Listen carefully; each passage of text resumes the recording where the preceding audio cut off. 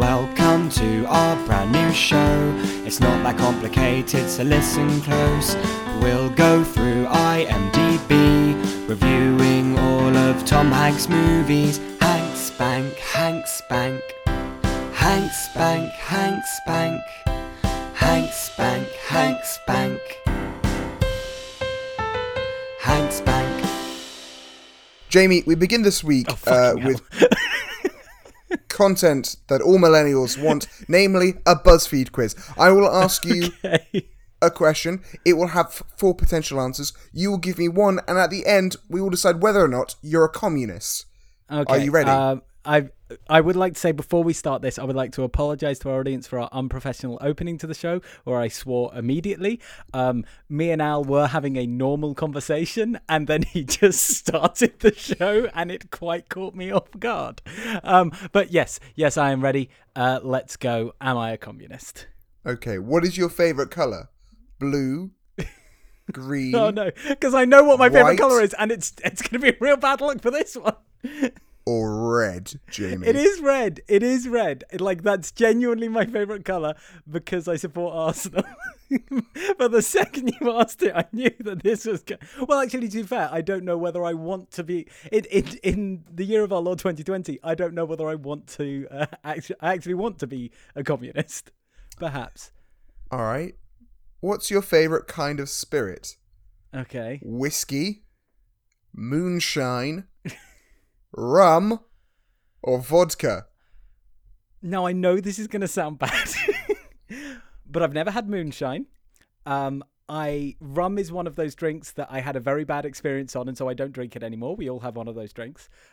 Whiskey burns my throat, so even though I don't really drink vodka, by default I have to say vodka. It's not looking good here, Jamie, is it? It's not looking good. All right, Jamie, we move on to the final question. Okay. Wow, short quiz. If only they were using this back in the 60s, it would have been a lot easier to whittle out the communists. All right. Which foodstuff do you prefer? Corn, maize, wheat, or potatoes? Okay. Could you repeat some of those, and I might have to ask you what some of them are? Corn. I know what that is. Maize. What's maize? Maize is like a... Isn't maize just corn? It's not... I mean like corn on the cob for corn. Okay, so and then that's what's slightly maize? confusing. It's confusing on my part. Maize is like a corn wheat type thing. Okay.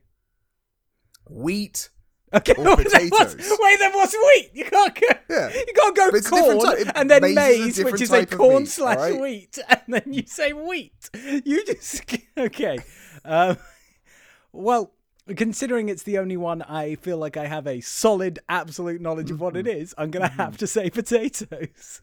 Okay, so Jamie, I'm sorry, but according to BuzzFeed, and hey, I didn't come up with it, the geniuses at BuzzFeed did, you are in fact 100% communist, and we are going to have to raid your house. So I've actually got Ellen in round the door at the back. She's going to come in and just start stealing your stuff and turning over your drawers and arresting you. So have a good time, you bloody bleeding heart liberal.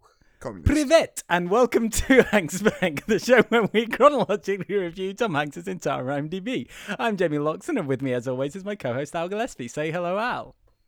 Fun fact, I've been possessed by the ghost of J. Edgar Hoover, and I have therefore decided I'm going to go and purge us all of communists. I'm sorry, Jamie. I would like it known that I do actually, I have a decent idea of what corn and maize and wheat are. I was just stalling so I could look up hello in Russian. Now, Alexander, I'll let you have your lovely bit at the beginning of the show because I don't like to deprive you of that. However, I was going to open the show this week with a song.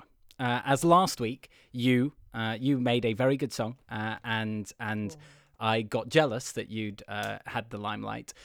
So I decided I would make a song myself, for which, you know, I've done in the past, and it's always gone poorly, and it always stresses me out, but I decided to do it again anyway. So it's inspired by this week's film. So here we go.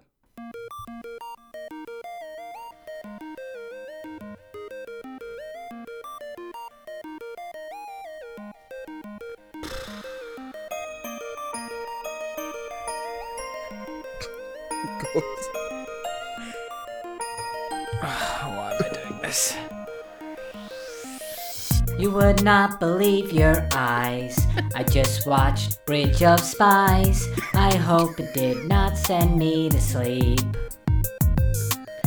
I think it's real unfair, Hanks and Spielberg as a pair. I just think they treat their films with such great care. I'd like to write some more lyrics, but this song's hard to parody. So that's my song. I've got 3 things, alright? Okay, good. 1, I appreciate that you didn't go for the easy one, which was, by and by, just watch Bridge of Spies. Which would have been so much better. That would have been so much better. This is what makes me angry, Alexander. Before we get to your 2 other points, last week you do that song and I think it's amazing, and you go, "Oh, I did it in the 30 seconds before this." I spent £1.50 on that song so I could get the backing track, and spent about an hour and a half on it, and it was still quite shit. This is what infuriates me, Alexander. I love no. That's what number 2, and this is very important before I get into my snarky third one. Number 2 is that was very good. I thought you were showing a Casio keyboard somewhere, so like, well done. I thought the production values definitely stepped up, and we need to release an album. That's okay, all I think is we have to release on Spotify an album of Tom Hanks parody songs and start making in that sweet Spotify money, Jamie. Let's get 0.002 pence for every single listen. I mean, I do have to say that last week I said I'd been writing a parody song, but it was for an upcoming episode. That wasn't even the parody song that I just played for you. I've got another one, and that one is planned for our last episode, and I'm very excited. Right. Because I'm going balls deep on that one. Finally, and this is important, and I need, I can see this, but obviously it's not a visual podcast, so listeners won't have been able to. But everyone needs to know that the song you just heard was labeled Fireflies Try 2.mp3, and I need to know what happened with Fireflies Try 1 MP3. What happened with Fireflies Try 1 MP3 is I sent it to my girlfriend and she said it was shit, so I did another one. Oh, I've been exposed, Alexander. How dare you? Right. Well, that's all my energy expelled for this week. How are you doing? I'm doing good. It's nice doing it on a Sunday. We've been doing it on a Saturday recently, which has been very fun. But you know what? It's nice to have one day of full rest in between, and then you kind of come in on Sunday and you got energy, all right? You're not just coming off from the work week. I'm not covered in coal because of my time working in a coal mine. I've been able to clean myself, and now I come to you, Jamie, ready and raring to go. Fantastic. Well, let's just dive straight into it then. Obviously, this week we are reviewing Bridge of Spies, but before we, which you may have got that from the song. It would have been a bit weird if that was the song and we weren't reviewing Bridge of Spies. Or the title of the podcast. Or the title of the podcast. No, I assume that I see titles of podcasts or titles of films as a spoiler. I always just blind download my podcasts and just wildly tap at my phone with my eyes closed until it starts playing, just so that I don't have anything ruined for me. But before we do that, obviously, we've got an ongoing update. People who have been listening to the show for a long time know that we are the show that chronologically reviews Tom Hanks' entire IMDb. But why are we doing that? Well, we're doing that because a couple of years ago, aliens invaded, and they demanded that we prove our worth to them to join the United States of Space. And we decided we would do that by presenting them the works of our greatest human. We decided that person was Tom Hanks. However, a couple of weeks ago, I had an update from the aliens, and they weren't really impressed with what we'd provided with them so far. So they did say, like, just get ready, you might need to do a little bit more. So we racked our brains and we came up with who we're going to have as our potential sequel to Hanks Bank.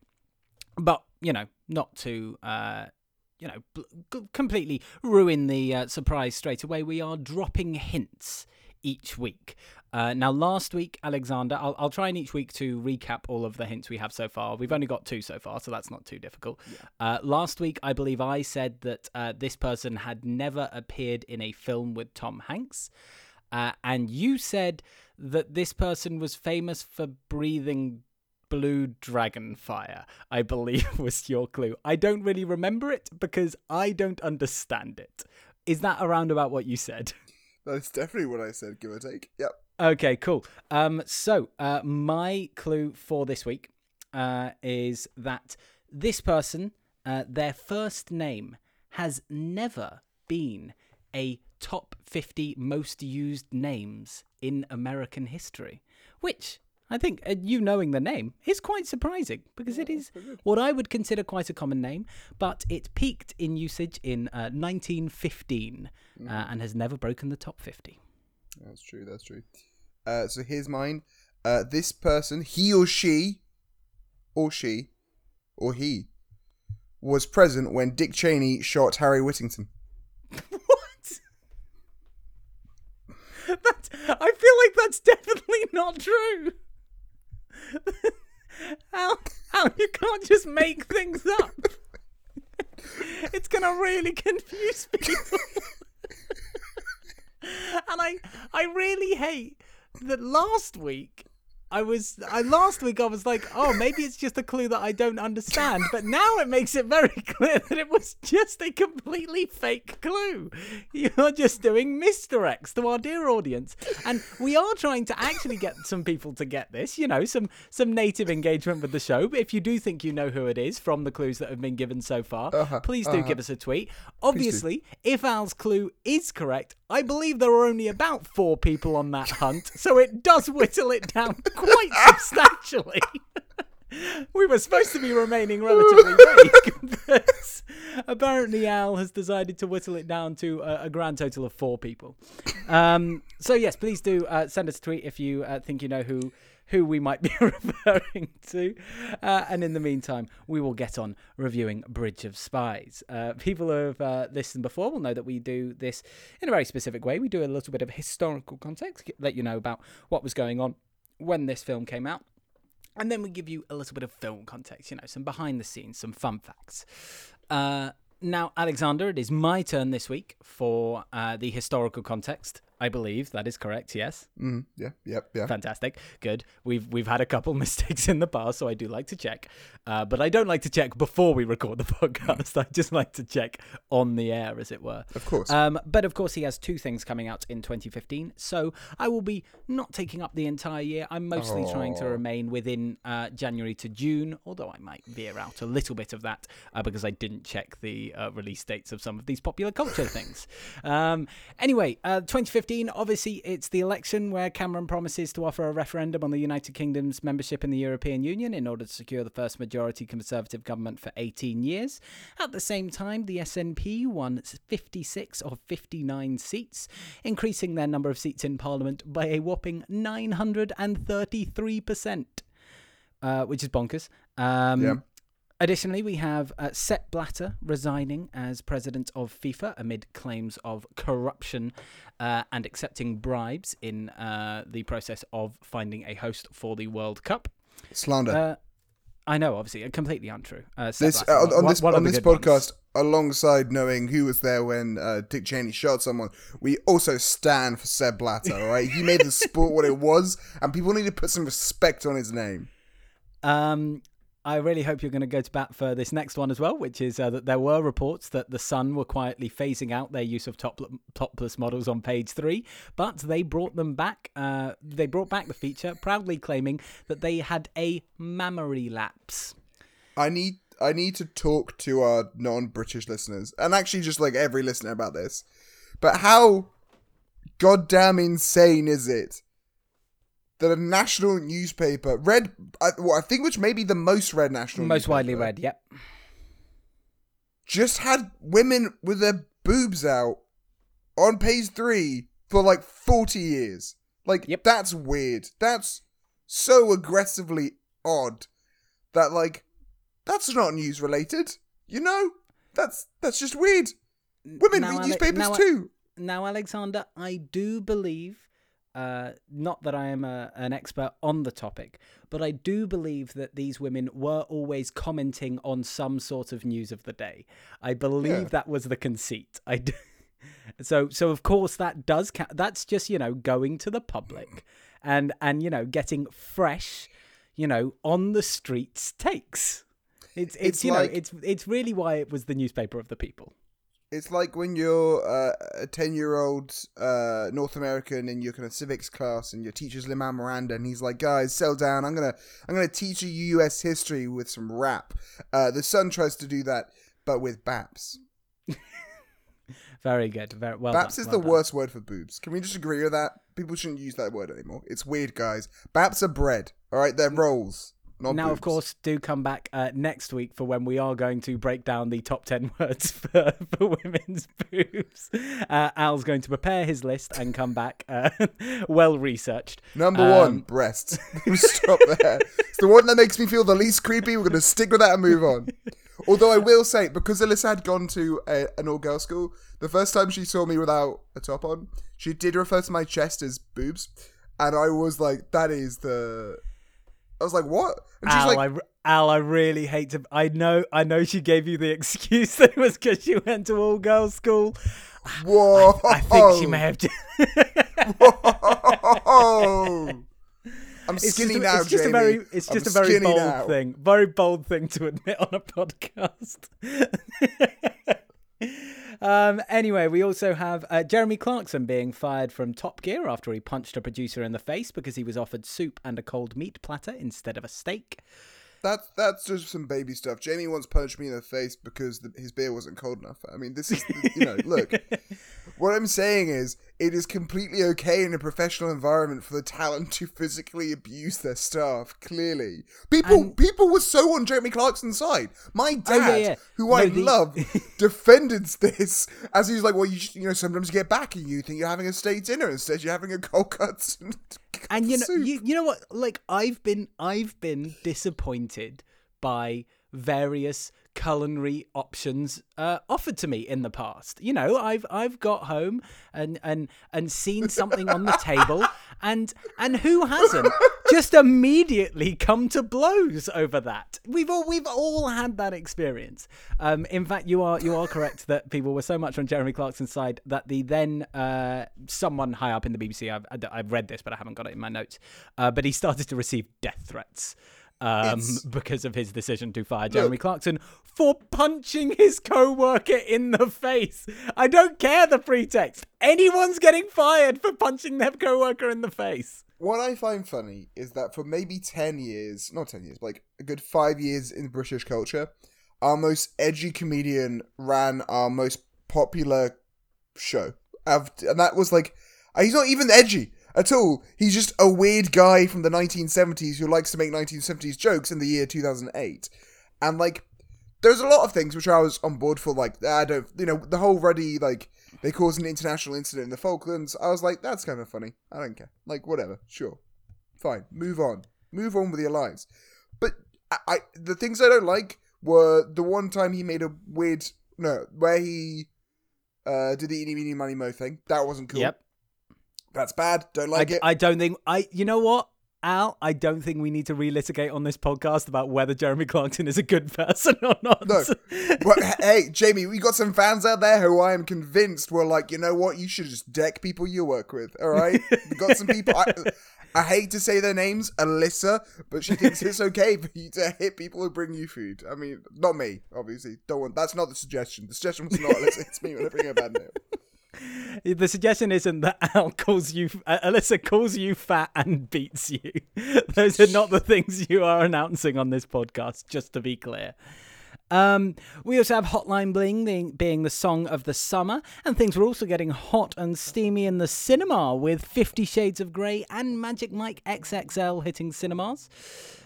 We have Adele releasing her third album, 25, and at the same time 25 million nerds around the world were screaming in pain as Jon Snow is left in his death throes in a season-ending cliffhanger on Game of Thrones. Would we just be left with Emilia Clarke? Also, Left Shark caused a big spark at the Super Bowl halftime show, and Bing Bong has a sing-song and says so long in Inside Out, while Mad Max gives us flashbacks to 80s soundtracks, and Star Wars settled old scores after the prequels had caused big snores. Jamie tries so much harder than I do, guys, and I really want you to appreciate that, because Jesus Christ, look, sometimes I put a lot of effort into an episode, and it's maybe like a minute of effort or 2 minutes, and Jamie's like, whoa, well done. And then sometimes Jamie just comes in with straight fire for 20 minutes straight, and the rest of the podcast is going to be a letdown, but this has been some good content from Jamie so far. I've just been snarky and trying to, I don't know, defend the use of baps as a word for boobs, and defending Jamie Clarkson, but Jamie made a rhyming bit. Let's talk about Bridge of Spies then, I guess. Yes. I mean, I did have one last thing, which was that Kanye announced he would be running for president in the year 2020. Yeah, but all the way back in 2015. Oh, anyway, yes, let's talk about with Bridge the of last, Spies. not even universally, but more liked Kanye album came out. Yeah, that was the time. That was the time. Okay, Bridge of Spies. Let's talk about it. Bridge of Spies, directed once again by our favorite director on the show, one Mr. Steven Spielberg. I'm going to stop this accent because I hate it. Starring, of course, one Thomas Jeffrey Hanks, Mark Rylance as Rudolph Abel. Do we want to give our quick plot summary before we dive any further into it? Before any of this, I'll give you the quick plot summary. Effectively, it's the Cold War, spies exist, thermonuclear Armageddon is constantly a risk. Mark Rylance playing Rudolph Abel is captured by the US, and Tom Hanks is brought in as his lawyer to make sure that justice can be done, and he is seen to be given a good defense on to prevent this from being a show trial. An American spy is captured in having kind of crashed his plane over Soviet Russia. And then Tom Hanks just has to go over there and negotiate a trade. And this is all based on a true story, I believe. Yeah.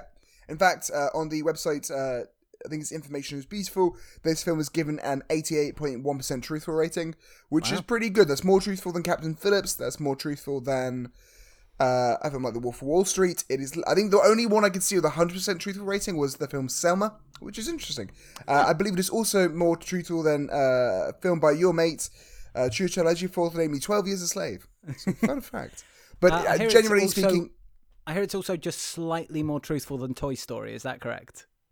It's just like it just edges out Toy Story. I mean, allegedly it edges out Toy Story in terms of truthfulness. I can neither confirm nor deny that. Personally, Jamie, I have the imagination of a child, so I know that Toy Story is 100% true. And you can stuff it. But yeah, in terms of actors, there are a lot of people you will know the faces of. There's the guy who's actually in Vice, the film where Dick Cheney shoots someone. Oh, I wonder if we're doing him for the podcast. As well as he's also in Game Night. I forget his name, but he's Ginger, and he's in this film. What's he called? I don't know, Al. This is your part. He's not coming up in the top. This is a bad cast list. I'm not gonna lie. Agent? No, who's an agent? The cast list on IMDb, I believe, is by appearance. For God's sake. So yeah, it's very difficult. I don't need to know his name. The film cost $40 million. It ended up making $156 million, so it was a success. That's very much. I mean, that's unsurprising. It's Tom Hanks and Spielberg. I also think the budget is relatively low. It's not crazy high, is what I mean. Sorry, and Spielberg is good at making movies for this kind of amount, which makes an amount where it's a good return on investment, but it's nothing absolutely insane. It made $72 million in the US at an opening weekend of $15 million, so really good. Ended up being nominated for 6 Academy Awards and 1 for Best Supporting Actor by Mark Rylance, our boy Marky R, who Jamie has met. I have met him. Do you want my one fun fact about Mark Rylance, which is not about the time I met him, but it is about the fact that he does live around the corner from me and drives a smart car. And it angers me to no end that a man that successful drives that shitty tiny car. Oh, come on. That is very on brand for Mark Rylance, who's notorious for being an environmentalist. Oh, he's... Having seen him walk around and having met him, he is the strangest dressed man I have ever met in my life. He's not outwardly weird, wearing, super bright and colourful and weird and wacky outfits. He just wears odd things, odd combinations. He's got a lot of cardigans.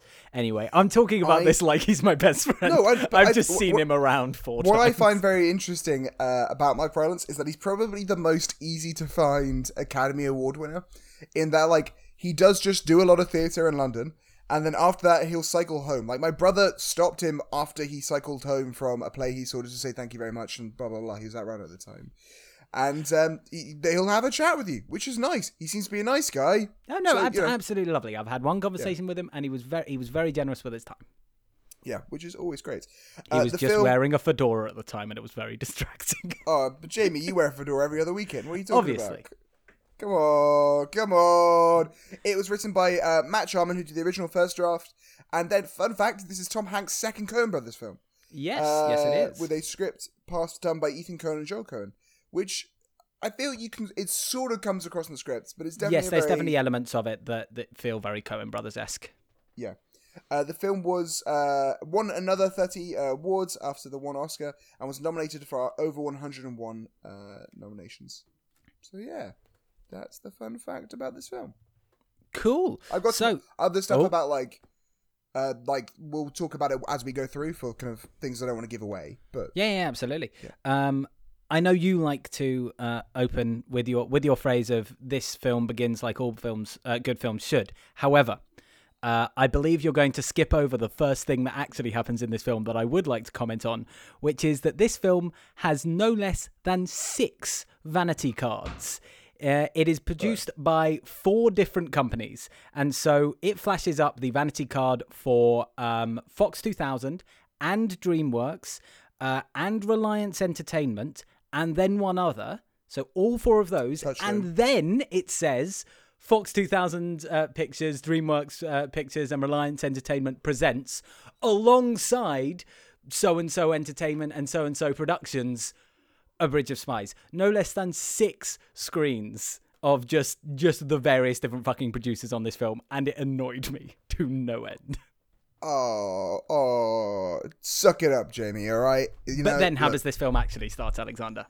This film begins as all good films should, with Mark Rylance. That's right, Jamie. All films need to begin with Mark Rylance on them. 100% agreed. I believe, he's great. We love him. One of, if not the best actor of our time. Needs to be in more stuff, guys. Suck it. And Mark Rylance, of course, is painting, I believe, Jamie. Yes, he is. He's having a wee paint. He's having a wee draw. He's got these big glasses. He's bald on top. I guess he's always bald on top. That's Mark Rylance. That's very much on brand for him. And I guess don't think what, you guys? can describe someone's appearance as on brand. It's like, oh, yep, he's still got eyebrows, which are very on brand for Mark Rylance. These people are actors, Jamie, and therefore they have a visual brand as well as a acting brand. They are also chameleons. They could have given him hair if they wanted to. He kind of goes out on his day. Sure, and he's being followed. He's got a tail, effectively. Yes, he's being tailed by clearly some government agents. They go through. We are in Brooklyn, I believe. Yes, we're in Brooklyn, New York. And they are trying to tail him on a train station on an underground platform. They have the classic being held up by the crowd of people, and I hate that trope, Alexander. I hate it. No one ever tries to just walk through the middle of like every tube station I have ever been in. Like, you just create very clear funnels of like people going in one direction go on this side and people going in the other direction go on the other side. I've never in my life like ended up flailing through a crowd of people in a tube station. But Jamie, and I hate to ask it, but are you a spy? That's Spycraft 101, Jamie, is get in the crowd, get lost in the crowd, all right? Have you never played Assassin's Creed? Not a spy game, that's a murder game. But in many ways, the spy game and the murder game are fairly similar. So he does manage to lose them in the crowd, where he then goes to a bench. He is painting on the bench as an illusion, as a way to hide what he's trying to do. He starts to adjust his easel, at which point he pulls a little coin from underneath the bench. He takes that back to his apartment. He then takes a razor and attaches it to a matchbook. He uses the razor to peel apart this coin, which has a folded up piece of paper in it. He then puts this folded up piece of paper under a specific kind of light, and it's clearly some sort of message, but also still in code. Basically, these spies be really trying not to get caught. They're going the extra mile a little bit. Yeah, come on. It's the Cold War, alright? And look, I hate to say this, but Jamie, as a communist, from the get-go, alright? He's already on... You know, the little guy side, the small guy, Mark Rylance. You know, just a little Absolutely. Russian spy trying to undermine America's side, guys. You know, little Russian / Scottish / Northern English spy. Oh yeah, that is so that is a fun fact to you guys. Obviously, Mark Rylance in this film was doing a kind of Scottish lilt, despite the fact that the character is from Newcastle. Yes. Yeah. I was really confused by that because I was certain that he was doing a Scottish accent, and then they very much say, "Oh yeah, no, he actually grew up in Northern England." But also, they never really explain that. Like, they just say he did, but they never really explain how he ended up as a Russian spy. Which is something I kind of like, is that this guy has talked so little that they know very little about him. Yeah. That he's just sort of an enigma to them. There are times where he speaks in Russian, all this kind of stuff, and I think that works for who the definitely it character works for Mark Rylance's performance. Yeah, which is very understated. Very understated. It's very Mark Rylance-y. Yeah, Good. the police end up somehow finding where he lives, so they break into his apartment. He's acting very, casual. He's like, "Oh, you keep calling me Colonel. I don't know what you're talking about, but can I put my teeth in? Can I wash my easel?" And they're like, "Yeah, sure. We need to search your apartment." So while they're searching his apartment, he very subtly grabs that piece of paper and wraps it up in a cloth, and then uses it to clean his paint palette, thus destroying the one piece of evidence that is in there. At this point, we cut and meet our lovely boy Tom Hanks, and he's deep in conversation with a man. And this is one of those conversations that, as a classic Spielberg thing, they talk about something, it's going to come back later in the film. But of course, they're talking about insurance, right? This guy is talking to Tom Hanks and saying, "Look, your guy." Tom Hanks is going, "Whoa, not my guy, not my guy. Client represented by my insurance, the insurance company. The insurance company is my client, all right? This guy, not my guy." And they're like, "Whatever. Your guy, not my guy. Hit 5 people. That's 5 claims you got to pay out." And he's like, "Whoa. I think specifically he says, there's 5 incidents here, and Tom Hanks is just like, "What? I only know of 1. I've not heard of 5. You explain to me 5." And he goes, "Well, your guy, not my guy, hit 5." Was like, I think he's maybe drunk driving. Yeah, or like lost control, just recklessly driving, and hit 5 motorbikes. And Tom Hanks goes on a spiel of like, "Hey, if a hurricane passes through town and lifts up your house, that is 1 house being lifted up. It didn't also break every individual piece of furniture. For insurance purposes, that is 1 accident. We only have to pay out the maximum for 1 accident." That's what they're trying to say.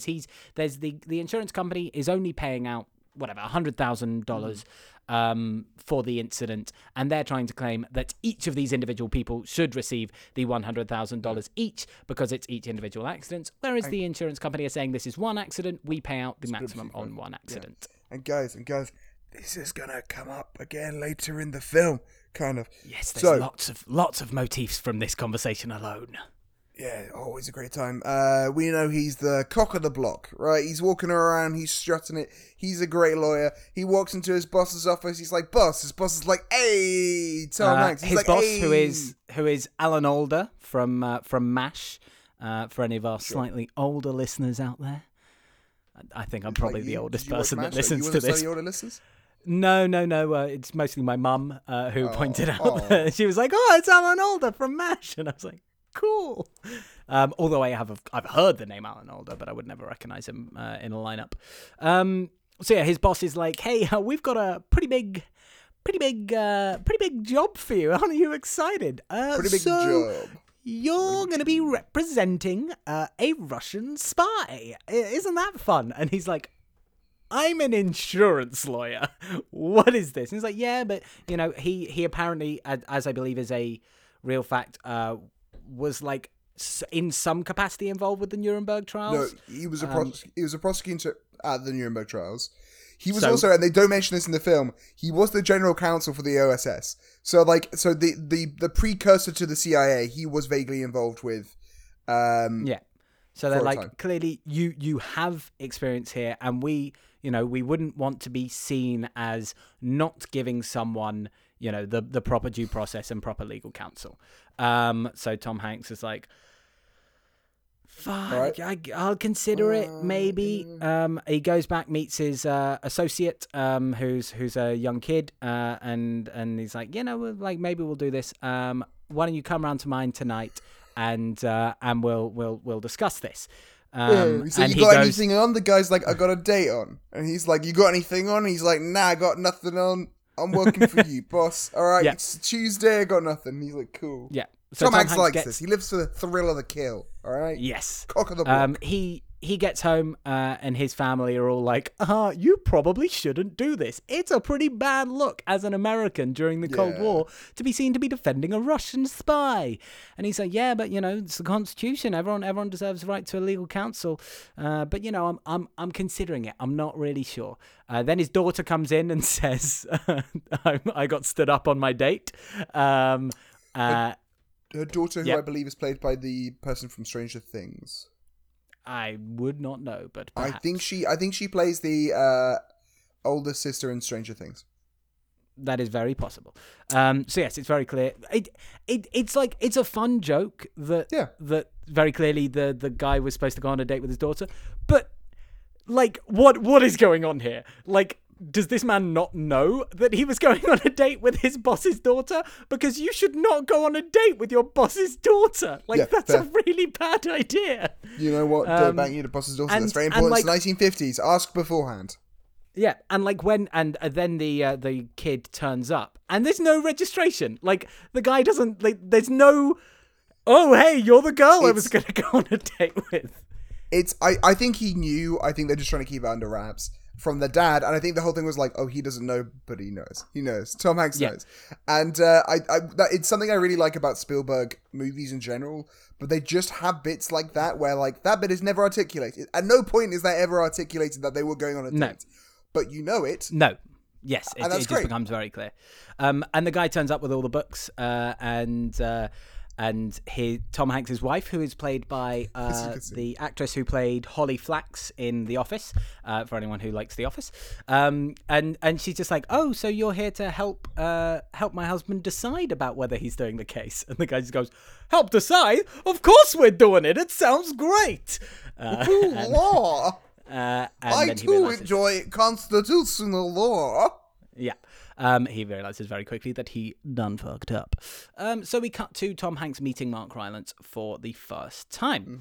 Mm-hmm. And Tom Hanks just lays out that, like, look, I'm here to help you. Like, are you going to cooperate with the government? He goes, no. Okay, cool. Then you should not talk about your case with anyone except for me.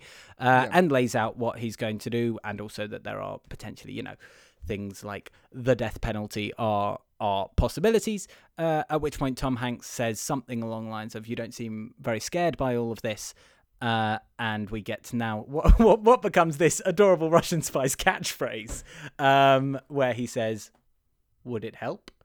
And Tom Hanks just kind of smiles at him. He's like, you're going to die.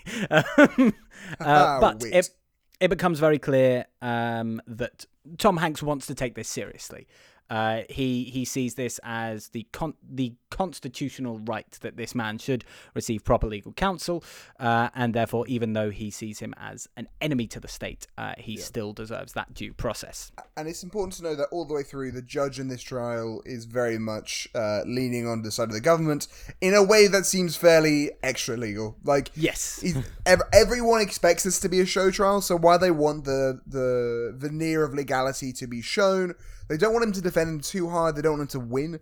And the judge is very biased. Tom Hanks says, look, we need 6 weeks. We need an extra 6 weeks for trial so I can actually look at this evidence. There's shitloads of evidence. Denied. Yes, he's just like, no, look, we're going to court in 3 weeks and he's going to be found guilty. It is at this point that we are interspliced with the other half of this plot, which is the American spies spying on Russia. We have a soldier, an American pilot, going through a lie detector test, which is wild because they're not even admissible evidence in court, like the fact that like the fucking army are using these to help judge aptitude is bonkers. But he then goes back to join his buddies, one of whom is Jesse Plemons of Breaking Bad and Fargo fame. That's the guy I was talking about. Oh, that's the guy you were talking about, Jesse Plemons. So we both knew he was. Yes. He's in Game Night and also in Vice. Okay, I did not know that. I know him from Fargo and Breaking Bad and Friday Night Lights. Very, very good actor. I was about to say maybe it's the person we're doing next, but I feel like if both of us forgot his name. Of course, he was there in a way when. Yeah. But yeah, so they've all gone through this aptitude test, and they have a man from the CIA basically go, so lads, what you're going to do is you're going to fly into enemy territory, and you're going to take photos of Russian land, and no one's going to know you're doing this. This is completely off the books. You don't tell your wife, you don't tell your kids, you don't tell anyone. As far as we're concerned, you are basically already dead. And they're like, cool. Cool. At this point, Tom Hanks also finds out that there was no warrant. There was a warrant for his arrest. They didn't, and this is where some of the true history comes into play here. Basically, the CIA was tipped off about was CIA, FBI with J. Edgar Hoover were tipped off about the existence of this guy. However, they had no evidence on him. They just knew he was around. They had a warrant for his arrest. They did not have a warrant to enter his home. And so, when they illegally entered his home and took all this stuff as evidence, none of this stuff should be admissible as evidence. They did so illegally. That was very bad. Tom Hanks is just like, look, you can't do any of this, and the judge is like, fuck you, yes we can. Again, the judge not is like, illegal. America, America, and the guy's like, but the Constitution. Yeah, he's already like, having America. visions of like getting a presidential medal of freedom placed on him. Just before this, Tom Hanks gets tailed and then has a drink with one of the CIA officers. Who basically goes, hey, so has Mark Rylance? What's he told you? Come on, give us the goods. And Tom Hanks is like, I don't think you're not really trying to make me break attorney-client privilege, are you? And he's like, yes, I am. And Tom Hanks, in no short words, tells him to fuck off. Tom Hanks has a good speech about what makes us Americans. It's a great speech. It's a good Tom Hanks speech. Yeah, it's like the rule. He's like, there are no, the guy he's speaking to is like, there are no rules here, and he says, well, what makes us American? It's the rules, which is, it is a good speech, but it's also like, really? Most countries have rules. But yes, he's like, look, that is the difference. If we're trying to prove to Russia, like if we're trying to beat Russia, we need to remain ourselves, and therefore we need to remain loyal to that. Also, just before that in this scene, Tom Hanks is the worst spy in history. I know he's not actually a spy, but he's in an espionage film, and the way he hides is by ducking down behind a car with an umbrella. Like, the umbrella is very clearly just completely pointing out over he doesn't even duck behind, like, the tall part of the car. He ducked behind the fucking hood. Like, the lowest part of the car. And that's what I how appreciate the CIA... about Tom Hanks in this film is every dad after 2 bottles of Corona on a Friday night. All right, it's tired. You come back from work, they're gonna fall asleep in 20 minutes, but they could have half an hour before that. They're gonna be real weird with the way they like to hide. We get the first court scene. They go to court, and that's then interspersed with a bunch of kids saying the Pledge of Allegiance in a classroom, and then being shown a bunch of fear-mongering propaganda about how what to do when the communists drop bombs on us.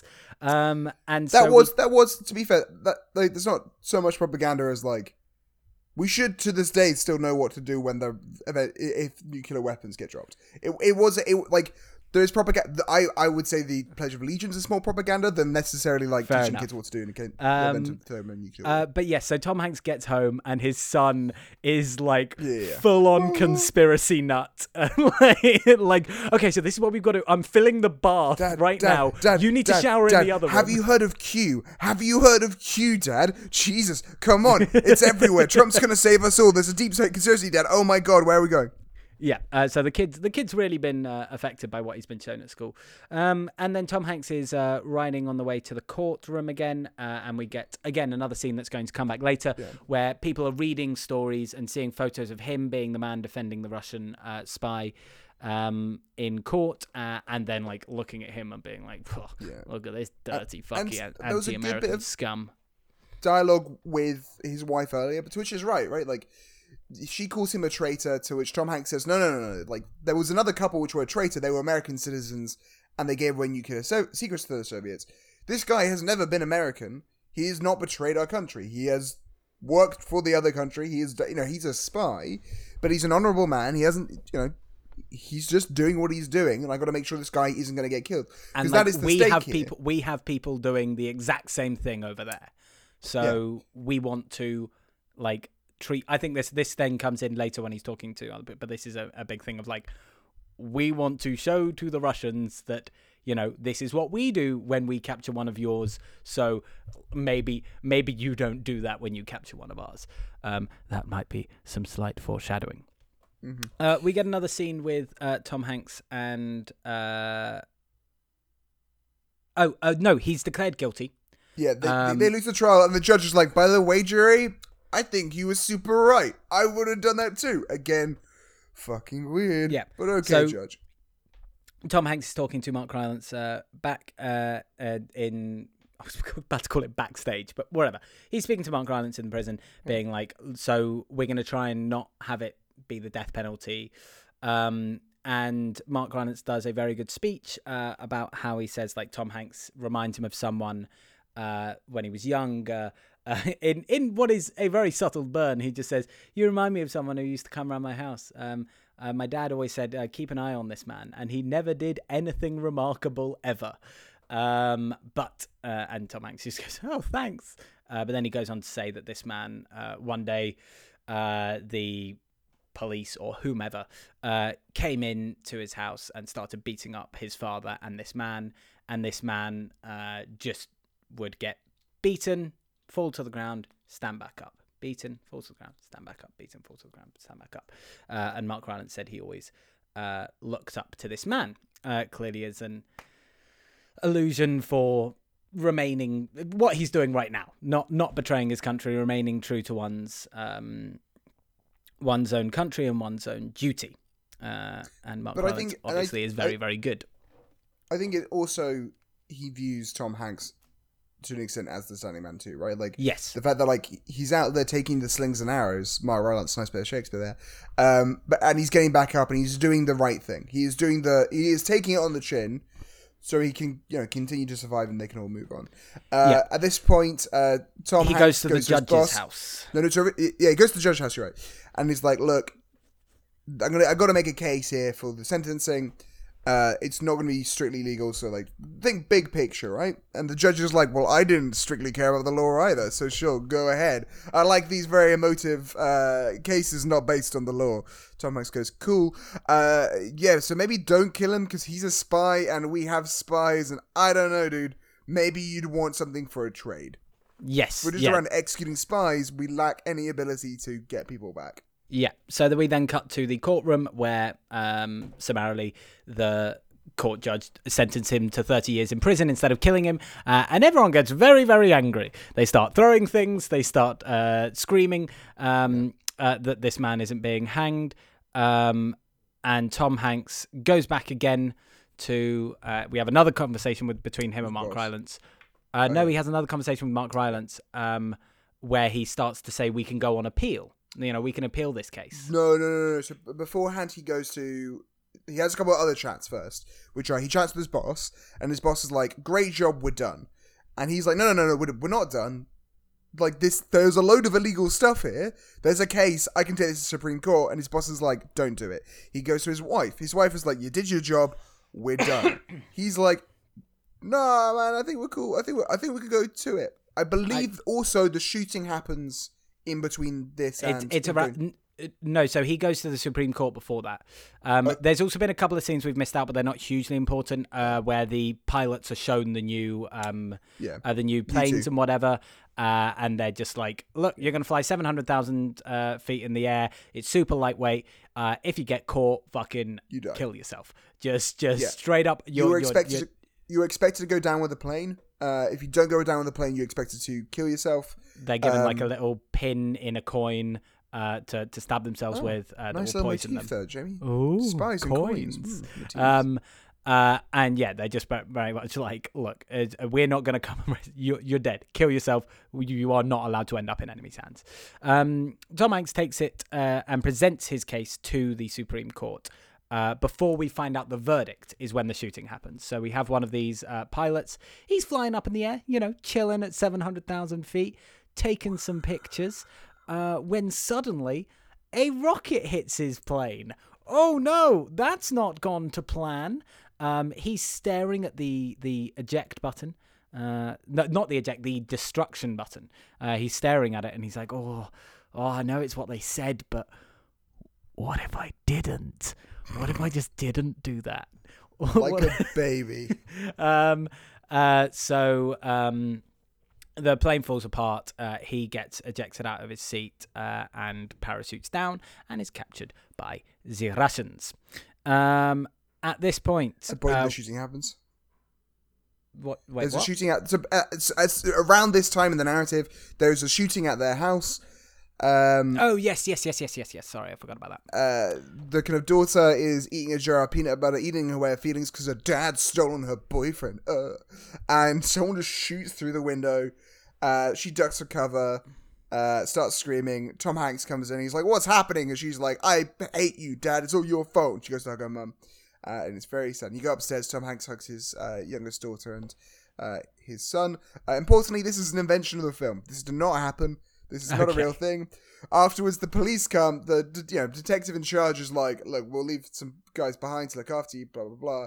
And one of the police officers is like, "Hey, Tom Hanks, why'd you let that guy go free, you asshole?" And Tom Hanks is like, "You want to go outside, mate? You want to go outside, son?" Terrible. Yes, it is at this point, or around this point, that Tom Hanks receives a letter from Leipzig. And he's like, "Oh, am I getting hate mail from East Germany now?"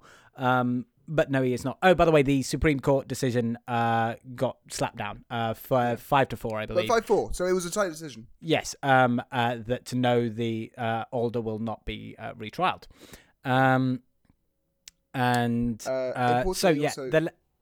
Jamie, for our younger listeners, what's East Germany? See, what's East Berlin? Sorry. Why are you asking me? You know I know nothing about history. This is my worst topic. I was genuinely watching this and the scene in Berlin being like, I think I kind of understand what's going on, but not really.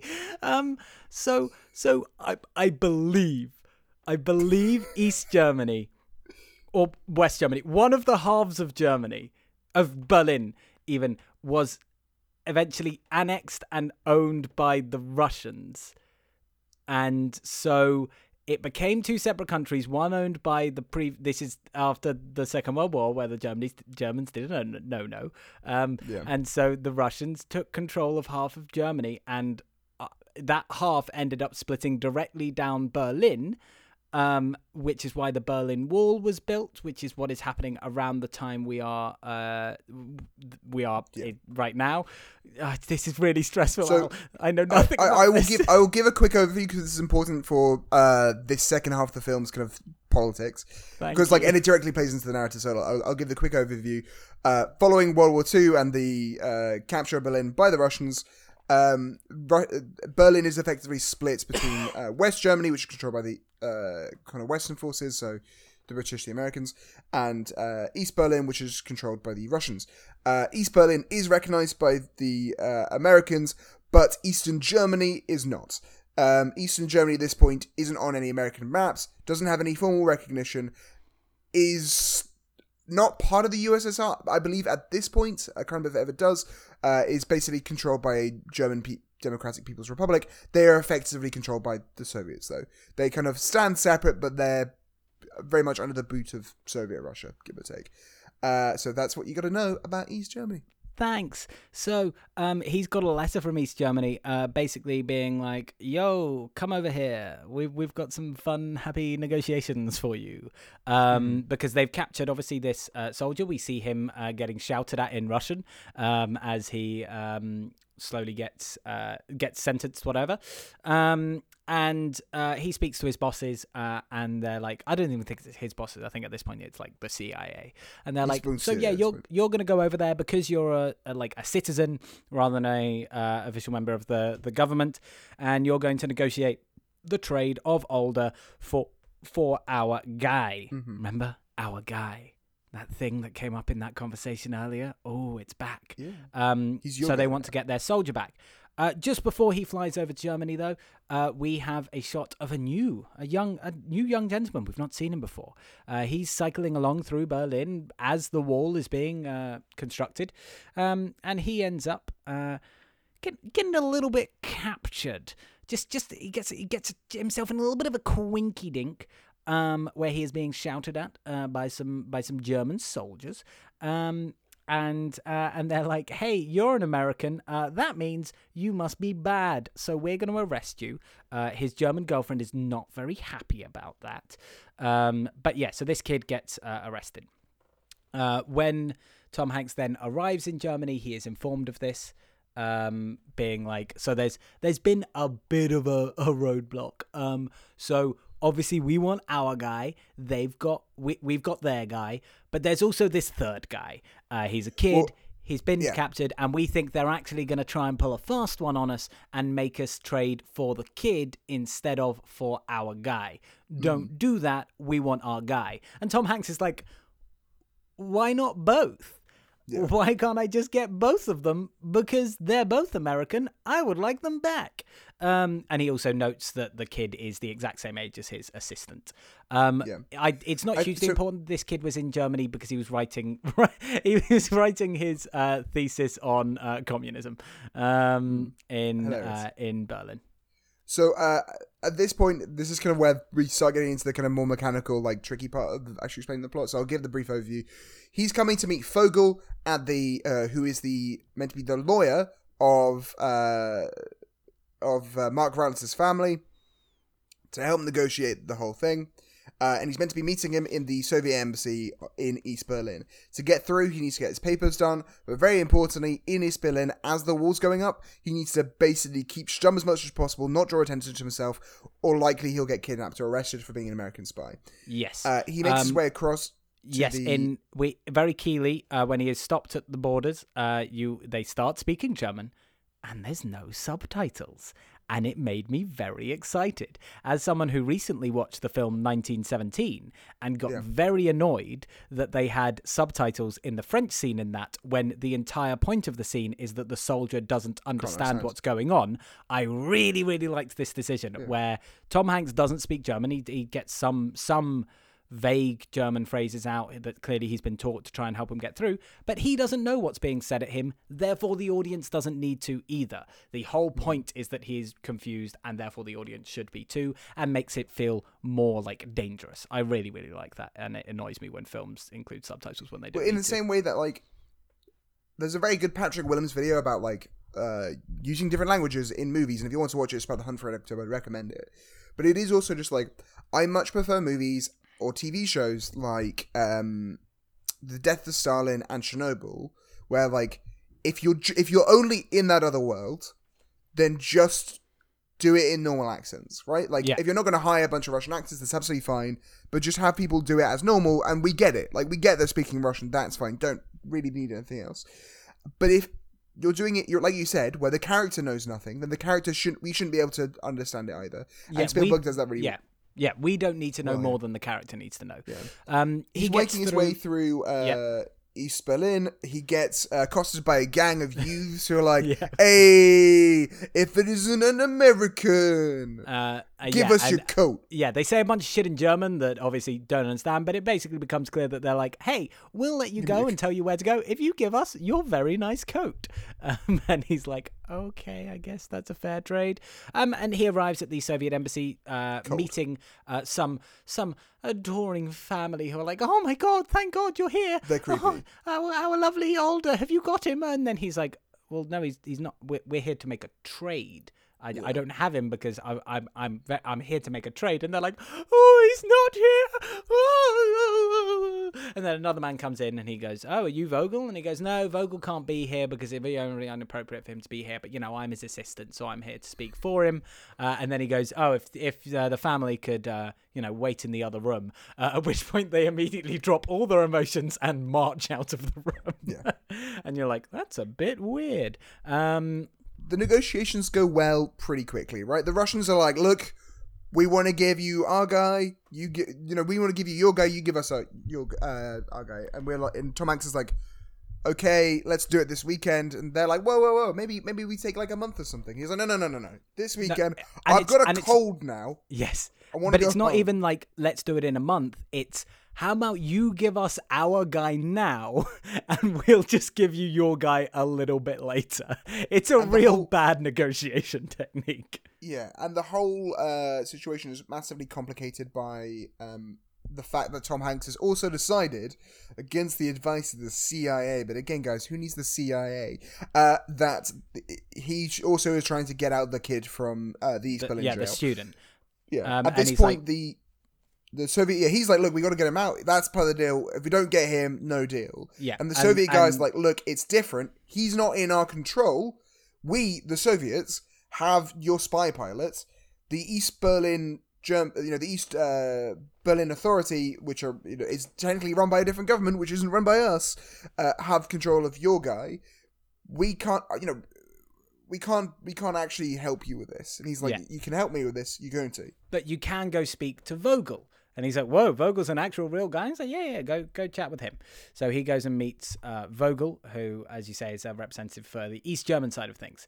And he's basically like, you guys are mean to us. Why? We're real. We're like a real people. Please just like recognize who we are. Yep. Please just pretty please. And he's like, yeah, sure. Like, yeah, we'll give you Alder and you give us the student. And this can act as, a formal, you're at the table, East Germany. Yeah. Look at you now. Aren't you cute? Sitting with the big boys. It's going so well. You got your own wall, Ethan. Very cool. It's also which I appreciate, guys. Remember the bit we described at the beginning of the film where Tom Hanks is explaining how it wasn't 5 different insurance cases? It was actually just one insurance case, and they were only going to pay out for that 1 to 5 people. They weren't going to pay out 5 times. It was going to be 1 for 5. 1 for 5. And here, Tom Hanks is trading 1 person for 2 people. 2 people. He's doing the same deal, but breaking that out for 2 people, all right? It's a little bit of symbolism coming back into it. Tom Hanks is smart in this film. And once again, he said to this guy, so yeah, let's get this done on Saturday. I have a cold. I want to go home and sleep.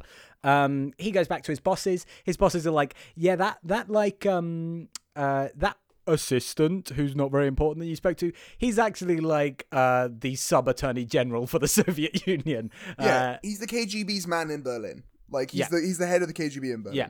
I can't remember who it is, whether it's Vogel or the Soviet guy, but one of them basically misnames the guy's family. He's like, oh, we want to do this for Amelia, the mother, and Linda, the daughter. And Tom Hanks just goes, by the way, Linda was the mother and Amelia was the daughter, making it even more clear that this is not a real family. This is a fake family that was used. I think it was Vogel. The KGB guy is very much more like Vogel is desperate to get the approval, not the approval, but to be recognized by the Americans. Right? Yes, that's they want to win here.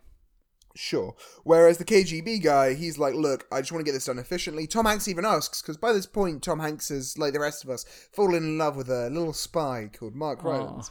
He finds him really cute, and he's like, what's going to happen to Mark Rylance when he goes back to Russia? And the guy's like, well, we'll find out whether or not he told you stuff. And he's like, what happens if he did? And the guy's like, hopefully he didn't, Cool. And he's just like, well, yeah, but he's not. He's been a good guy. He's been a good soldier. We get a scene of the guy in captivity getting tortured. Meh. It's a scene of a man getting tortured. Torture's bad. All right, torture's bad, guys, and we know this now. Yeah. Torture's bad. Tom Hanks basically goes back and forth between these 2 people over a few scenes. They're quite similar scenes, but basically he's organising, Saturday morning, 5 a.m., we're going to trade. We'll bring Alder. He can come over. He's already been notified. He's on a plane over. He can be here Friday. Let's do it Saturday morning at 5 a.m. Vogel finds out Vogel's being played, all right? Yes. And he Vogel doesn't like being played. East Germany is a real country, and we want to be treated with respect, okay? You're being real mean, Tom Hanks. Stop being so mean. Tom Hanks follows them, and he's like, look, just because we're getting 1 for 2 doesn't mean that it's not a real thing. You know, look, it's a good deal. We're recognizing you. No, you're not Tom Hanks. You're so a bad mean. Tom Hanks. And Tom Hanks is like, what? He gets in his car, and Fogel decides he's going to go on a joyride through the East Berlin streets. There's no law here. There's just the Stasi. I think they get arrested by the Stasi. I'm not sure even the Stasi are around at this point. Tom Hanks gets thrown in East Berlin jail overnight. Yep. With no jacket. He's already freezing to death, okay? Yes. Yeah, I think it's a very funny line slightly earlier after he gets his jacket stolen. The KGB guy's like, hey, it's cold out there. You should probably buy a jacket. And then there's I can't remember where it was, but I think it's in that same conversation. He's like, well, I had a jacket, but it got stolen. And he's like, what did you expect? It was from Saks Fifth Avenue. And I just like, it's a very cool line of, these guys know everything about Tom Hanks. Like, Tom Hanks is not a spy, but he's playing in the spy's world and they know everything. Yeah. And that's basically after he gets released, he's having breakfast.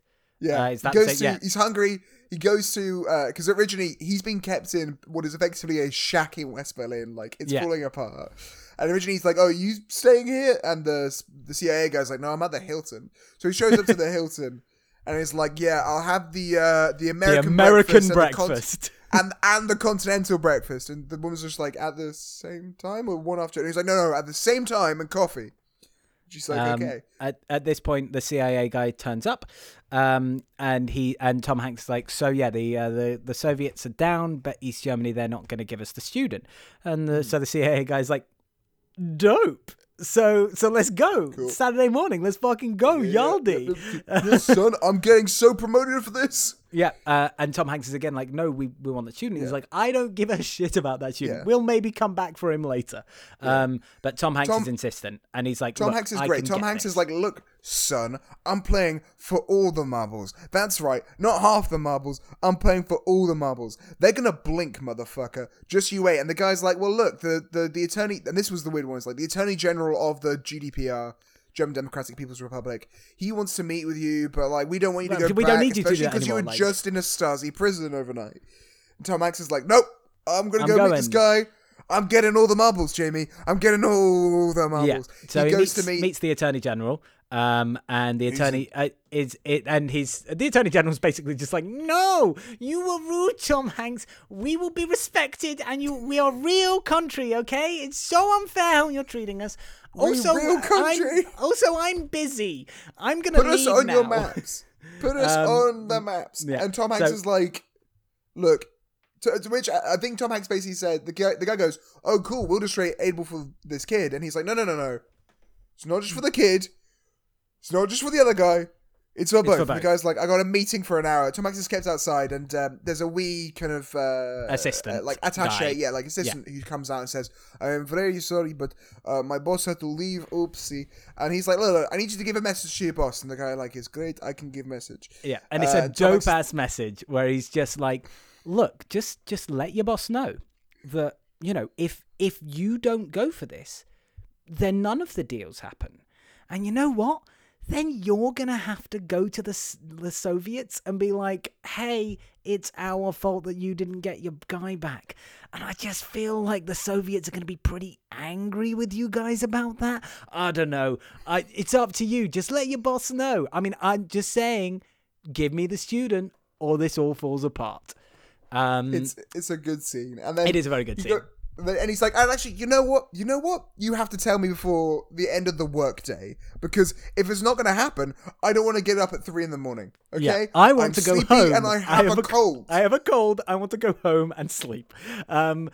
So he goes back to his bosses, and there's something along the line, well, like, have you monumentally fucked this up? And he's like, no, look, they're gonna do this. They're gonna call us because they know that they can't let this whole deal fall through. And then the guy just goes, and what if they don't call us? And Tom Hanks like, well, then I will have monumentally fucked it up. So they're all waiting around the phone, and finally they get the call, and they're like, okay, it's going ahead. But they don't want to do it at the same place. There's going to be the student's going to be handed over at Checkpoint Charlie. And then we're going to do the trade of our guy and their guy at some bridge. The bridge of spies. The bridge of spies. Jamie, what are you talking about? Some bridge. It's in the name of the title. It's the Bridge of Spies. Yes. So it's Checkpoint Charlie is for the kid and whatever. That's yes. fine. So the next morning, they are there. There's a fun little thing where Tom Hanks is like, "Wow, they've got snipers," and the CIA guy's like, "Yeah, I'm not surprised." He's like, "Why not? Because we also have snipers." But at Meth this point, Damon is there. yes, to ID the Jesse Plemons is there to ID the pilot, and at this point, Alder turns up. And him and Tom Hanks, they have a little reminisce. He's like, "Oh, hey, did you do this all for me?" Yeah, and there's a couple of really great lines where like he overhears like Meth Damon, whatever his name is, being like, I'm here to ID my mate. Yay. And he's like, I think there's gonna be a problem then, because when I left I was a young man. And like there's just some cute little dialogue. Yeah. It's good. Clearly like Tom Hanks respects this dude and likes him on a personal level, right? Like whatever. Or very least he believes that justice should be done. And there's an important line where he's like, how do you think you're going to be received? They're standing on the bridge, and he's like, how do you think you're going to be received? And he's like, I don't know. Basically, go, see how I'm taken into the car. If I'm hugged, it'll be good. And if I'm shoved into the back seat, well then, Yeah. And he goes, are you not scared? And he repeats his catchphrase, which is about the fourth time. It's like, fuck, I've forgotten what it is. Shit. What is it? Would it help? Would it help? It's very sweet. I like the would it help. It's very understated. It's good. And so they all rock up. They're all standing there. They've got someone on the phone at Checkpoint Charlie. Yeah. They're checking in. They're saying no sign of him yet. They're standing off, and they're like, "Okay, cool. Let's trade." Jesse Plemons is like, "Hey, I think I can't remember. It's like Pulvers or whatever." And he just goes, "Hey, Pulvers," and Pulvers goes, "Hey, Mark," and he goes, "That's Pulvers, all right." He says that to Mark Rylance's character. He just like turns to Mark Rylance and goes, "That's Pulvers." Mark Rylance just shrugs. It's great. And the guy's like, "Okay, you go." The CIA dude is like, "Cool, don't care about this kid. You go across." And Tom Hanks is like, son, how many marbles are on the field right now? Okay, I can see is this all the marbles? One marble. There's one marble over there. Do I have all the marbles? Yeah. No, then fuck off. And very keenly, he's just saying they're just wanting to see if we'll do it without the trade. At this point, Mark Rylance goes, "Oh, there's another one. You waiting for another one?" And he's like, "Yeah." And you want him? It's like, "Yeah, I really want him." And then the CIA director's like, "I don't give a shit. You're free. Off you go." And Mark Rylance just goes, "I can wait." It's very sweet. Yeah, he does the Strovish like standing man line again. He looks at Tom Hanks and he looks with pride, right? Like, these are men who, they are professionals, they have a vocation, but they have a sense of honor in it. Yes, and Tom Hanks that's has the key thing that connects them. And he's like, "Look, the worst comes to worst is I get shot in a Russian prison, right? Like, I can wait for that. There's no problem here." The Russians were playing chicken. They release the kid. The kid comes across with Fogel. With our man Fogel. And Fogel wanders up and sticks his heart, the US guy sticks his arm out, and Vogel's like, "Yes, finally, appreciation." Oh no, oh no, he was just going to take the guy away, and he gets handshake rejected, and it's hilarious. But yes, they get the go ahead, and then the men cross. The American guy is embraced immediately by Jesse Plemons. But Tom Hanks watches as Mark Rylance's character is just shepherded into the back of the car. No embrace, and he obviously looks off a little bit forlorn. He then gets home. It's important to know that his wife thinks he's been in the UK on a fishing trip. Yes, he lied. So all the way through the film, the wife's been like, "Look, I need to get me some marmalade from Harrods. I am a bear called Paddington, and I need me some marmalade, all right? Yeah. Give me some marmalade." Yeah. And he's just going back going, "Oh, these salmon. I'm on a salmon fishing. The salmon, you wouldn't believe it. These salmon are amazing." God, love. So he gives his wife a jar of marmalade. She's like, "Marmalade, I love it." And she looks and she's like, Tom Hanks, this is from the corner store. Yeah. This is not my Harrods marmalade." You have forgotten the final bit of the Tom Hanks and Mark Rylance, which is Mark Rylance says, "Oh, by the way, I've left you a painting. I hope it brings you peace." And on the plane home, he unwraps it, and it's just a painting of him, and it's very, very sweet. And there's the kind of pilot guy is sitting on the plane and he tries to thank the CIA. He's like, who am I meant to thank? Like, I want to thank you, for releasing me. And like the CIA, they're not happy with him, and it's been made clear all the way through. Oh yeah, there's but before he goes over, there's a bit of dialogue which I love where Tom Hanks is like, look, I don't care about saving that guy. We all already hate this guy. He didn't kill himself. He got himself captured. This guy's a dick. So yeah. And the kid's like, I didn't say anything. And Tom Hanks, he goes to Tom Hanks and he says, like, I need you to know I didn't say anything. And Tom Hanks goes, kid, all that matters is you know what happened. Like, and you need to not focus on any of these other guys because you know what happened. Which I like, and I like there's an ambiguity there. Like, it's, it's sort of like, look, if it's the good thing, then you know the good thing. And if it's a bad thing, then you know that, and you know you betrayed your country. Yeah. He gives his wife the marmalade. He goes inside, and his wife's like, "This is some bullshit from the corner store, not UK marmalade." Yeah, they go in, and all the kids are watching the news. I don't know about you, Al, but that's my favorite evening activity with me and my two siblings is sitting down in front of the television to watch the news. You have a third sibling? No, it was a joke, Alexander. I'm so confused. Relating myself to the film that we watched, where there are three siblings sitting down watching the news. That is fair. I'm not good with the numbers and the maths. They're watching the news, and as it turns out, guys, everyone knows. Yes, they're just like, so this man's been released, and it was thanks to the lawyer Ray Donovan, or whatever his name is. It's something Donovan, whatever Tom Hanks' character name is. And they turn around and just go to his mum. They just go to their mum. I thought he was fishing. And then I love this. I love these last two scenes. They go upstairs, and it's just Tom Hanks like face down, planted on the bed. Asleep. If you didn't know, he had a cold and he wanted to get home and go to sleep. Well, and it's also like there's a line early in the film where you hear over the radio when it's talking about the Supreme Court verdict, because we hear about the Supreme Court verdict with like Abel painting in jail, and it comes over and it says, the decision was 5-4, blah blah blah. When they interviewed Ray Donovan, whatever his name is, he was asked, how did he feel about the verdict, and to which he said, tired.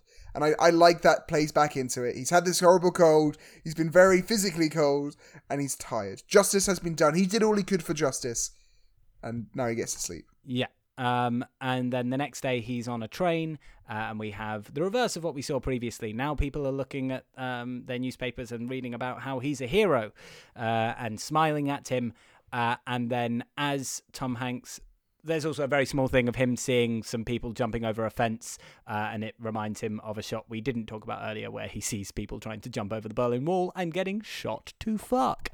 So he was smiling, and then his smile fades, and then we get a shot of him on the train, and it explains what happened to the rest of the people throughout life. So Abel went off and lived the rest of his days in Russia. Which is it's odd that was his actual outcome when the foreshadowing the film gives you is that he's going to get killed. So that's what they try to do. They shove him in the back to suggest he's going to go and get killed, but actually it turns out he was fine and just lived. I think at very least it's that like in the same way the American guy was tortured, I think the implication probably is that he's going to get tortured to see whether or not like. Because, guys, torture's bad, okay? This has been my pet thing for the whole of the show, but torture is bad. And I think at very least it's like they're going to treat him poorly, and they don't believe he's innocent. They eventually do, but they believe that he broke under the Americans, and they're going to, like, do some shit to him. The pilot goes on to... So what I find hilarious is, like, he goes on to continue to work for Lockheed Martin for another 10 years. During his time at Lockheed Martin, he's continued to be paid by the CIA. So clearly the CIA are like, look, we might as well keep using you. Sure, why not? Yep. He then eventually dies in a helicopter crash in 1970 something. 76. The student goes on to get his PhD at Yale and then becomes a professor at another college. And then Tom Hanks's character is asked by Kennedy it's to a great bit. negotiate. It's so good. To negotiate in Cuba Bay of after the Pigs, Bay of yeah. Pigs invasion to get the release of it's something like 1,100 prisoners, and then Yeah. below that it says when Donovan was done, over 9,000 prisoners were released. That's a bit more than a 2-for-1, my guy. He And then plays we for get all the marbles. Yes, Alright? That's- and then we get the credits, and that is the end of Bridge of Spies. So let's talk about this film. For people who have not listened to the podcast before, we rate these things on 3 different categories. We rate the film itself out of 5. We rate Tom Hanks' performance out of 5. And then we have the Tom Hanks dick meter. How much of a dick was Tom Hanks' character in this film? And then, of course, we decide whether it goes in the Hanks Pack, the collection of TV shows and movies we're going to show to the aliens to prove our worth to the United States, to join the United States of Space. What did you think about this movie, Alexander?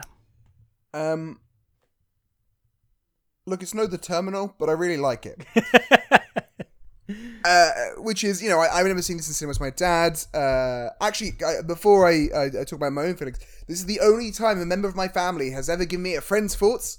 Oh, we got a French thoughts. Yes. Both of us are holding our microphones in our hands today. That makes it very difficult to do the horizontal dab, which is, of course, the start to the French thoughts section. But So what is he the watched French it- thoughts? He watched it coincidentally by himself. He just sent me a text one day being like, just watch Bridge of Spies again. Excellent film. So I asked him for some thoughts. It's beautifully made, nicely paced. Mark Rylance acts Tom Hanks off the park, but I sense Hanks enjoys that. Was willing to give him camera time and all that. Not too many heavy-handed messages about commies bad, Americans good until the very final scene. Look out for the symbolism of the sniffle. Cool. Not quite sure what that means. I don't. Other than he had a cold, and it was I the think it's- Cold War. I think it's the Cold War thing, and I also just think it's meant to be like, he is an honest man who does not like lying. So, like, Yeah. I think it's probably meant to be, like, the internalization of, like, these lies is something he's not used to. Yeah. I do like it. I do think the best thing about this film was, like, Mark Rylance is at least of British actors, and I would argue of world actors, like, he's in the top 5 male actors. And I'd especially probably with say. this performance specifically, Yeah. it's just so understated. There is so little to the performance, and that's what makes it incredible. Is you feel so much and you see so much depth and reality and emotion in a man that probably says like 20 lines in this entire film, and Mark Rylance just does everything with every twitch of the eye, every half pause. It's so good. If you ever are in a drama class or an English class where you're learning about acting, blah blah blah, and you look up any videos of I think Stanley Meisner teaching his classes, and you'll just see him like they kind of the Meisner thing. They often do this like repetition technique where you say something, I say something, you just repeat that again. So like, you're mad, I'm mad, you're mad, I'm that kind of thing. Yes, and I've he done will that sit there- exercise. Sure, and like he'll sit there and he's had his like vocal box taken out at this point to like I think he lost it to cancer, so he's got a kind of one of those electronic things to put to his throat. Vocoder, I think. Yeah. Something like that. And he just sits there and he'll be like stop, like whenever he like hears untruth, Yeah. he's like stop, go back, do it again, stop, go back, do it again. Right? That's like, and it's a thing I've always thought about with acting. Of like, you can, at uni I always used to talk about what I liked in actors is like, if I couldn't hear your actor voice, that for me made the difference in performances. That like, some people put on an acting voice, well not even put it on, but they were acting, and then therefore like the way they spoke just naturally changed. They don't even necessarily consciously know it, but it changes. Yes, we had plenty of friends, and I have it as well. But so for example, we would refer to them as Jamie-isms or whatever their first name isms, because so many actors do have those things that just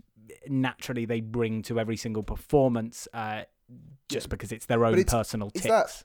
But even from more than that, it's literally just the quality of the voice. It is you can listen to someone on tape and know when they are, a lot of people, and not even necessarily that this makes them a bad actor, but you can know when they are performing and when they are and it's not a naturalistic lived-in thing. So, for And, example, if I were to include 30 seconds before this podcast starts every single time, people may notice that your voice changes dramatically. Oh no, when the 100%. podcast I am starts. doing it, and I think podcast is a really good example of this. I'm doing a podcast voice right now. I am being energetic. I am projecting more. I'm doing all this kind of crap. And like, what it's not is like my normal voice is just like, yeah, no, cool. And Mark Rylance has a incredibly lived-in performance. Yeah. There was a scene at the beginning scene where his house is being stormed into, and he's going around being like, "Can you give me my teeth?" All this kind of crap. And these other actors, these American, and I think often I am overly harsh to American actors who do this because I hear American and I think America. But and I think performance, I think projection. But like, you have these scenes where it's him giving this amazingly naturalistic performance, and then someone else in the corner, and you're like, you're not even doing the same thing. Like, you're not in the same world. I saw you didn't like this show actually, but we saw Andrew Scott, in Hamlet. Hamlet, and I thought that he was probably the best male performer I've seen live, and I thought he was amazing. And he was doing this one thing. It's very naturalistic. It's very brilliant. And everyone else was doing Shakespeare. They were doing like Shakespearean acting, and that for me was the biggest problem with the show. Was you had Andrew Scott doing this amazing Andrew Scott thing, and everyone else was doing Shakespeare like you see at the RSC, Shakespeare like you see at the Globe, and those were two different things. Those are not in the same world. And my biggest problem with the show was that it's Hamlet, and Hamlet is long and boring. Anyway, carry on. Guys, it's oh really God, good my Jamie girlfriend did- listens to this. My girlfriend with a Shakespeare degree. Yeah, Ellen, don't worry, because as we all know, Don Juan is like real fun. All right, ooh, windmills. Ooh, there's a little donkey man. There's a boy with a donkey. Ooh, poncho, bugger off. All right, yeah. Go on, Don Juan. Anyway, so yeah, Mark Rylance is amazing in this film. I think the direction is good. It is interesting. It is riveting. It's a good watch. It's 2 hours 40, but it doesn't feel that 2 hours 20. 2 hours 20, sorry, but it doesn't really ever feel that long. Like, it No, doesn't no, necessarily not at all. pass it doesn't necessarily pass the 30-minute test, but it does, which is the test in which, like, at When any do you point check you your pause phone? a film to see how much time there is left. The correct time left is always half an hour. Yeah. Because if it's more than half an hour, then it's too long a film, and if it's less than half an hour, then it's too short a film.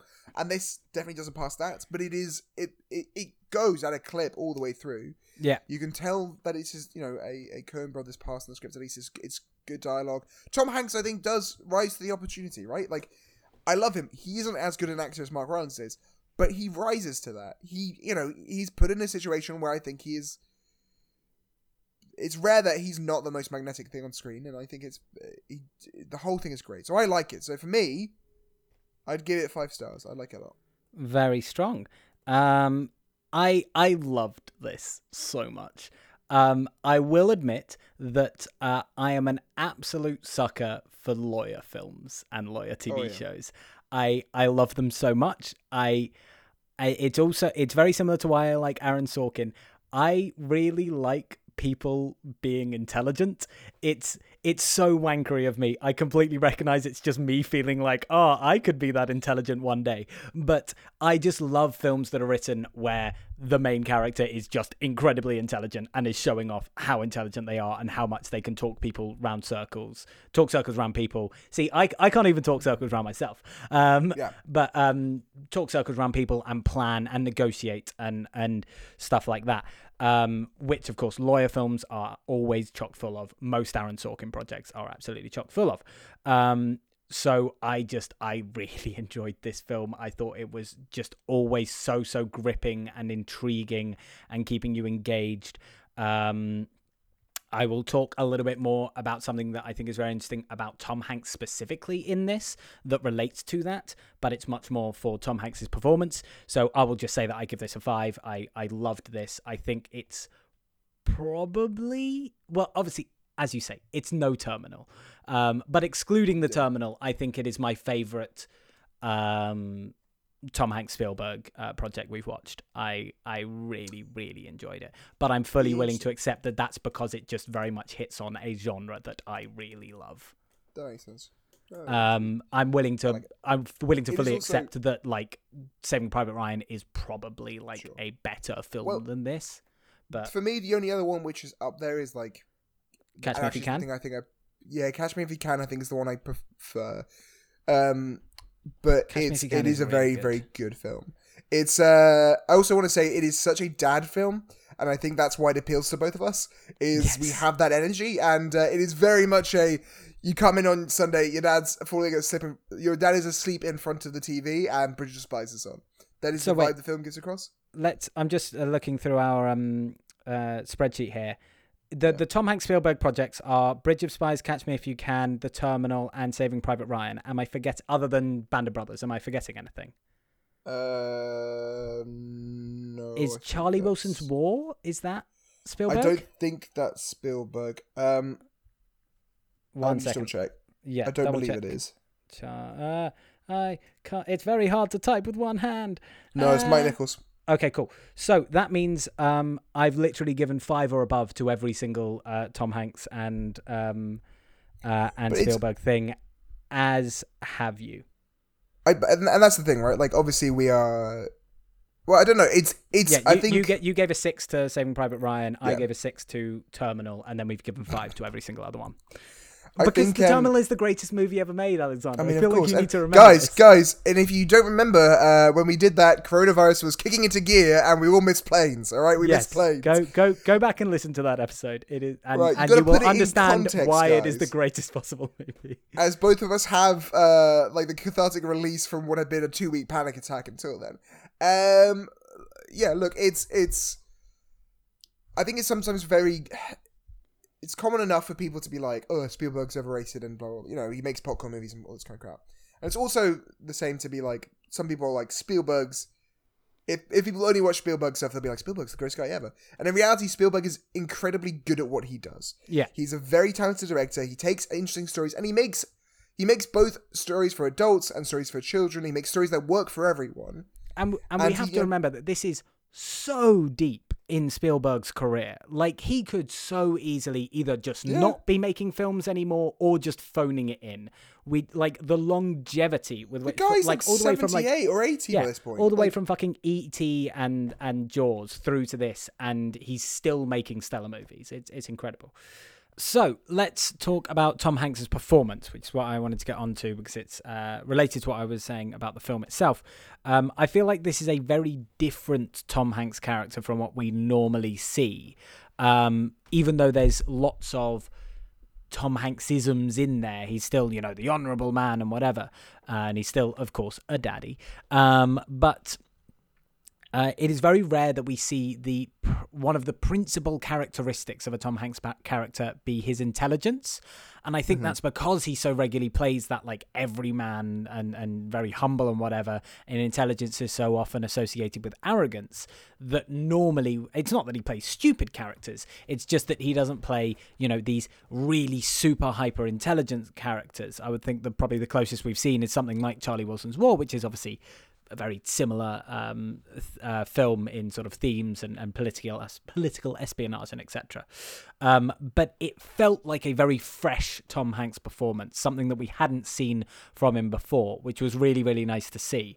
What did you think about his performance in this film? No, I definitely agree with you.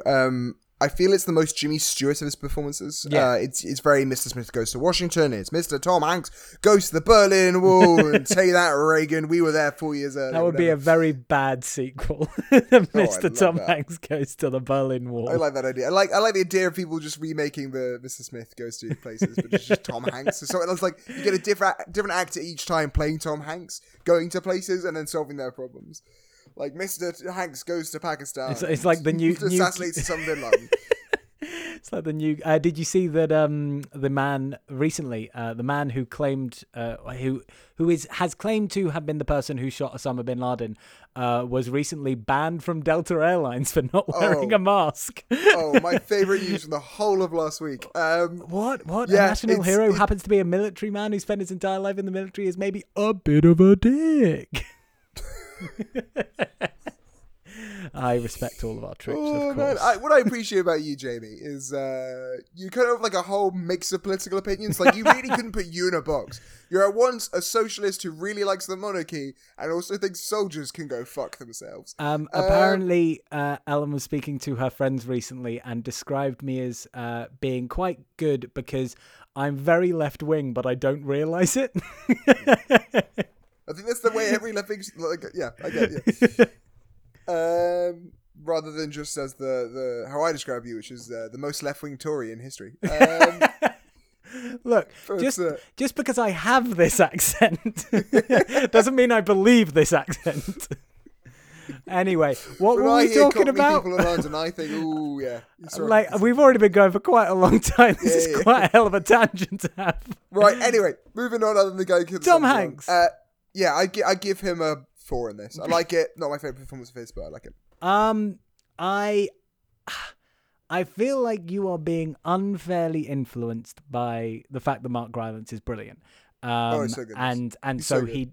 he does, but I don't even think it's that he gets out acted.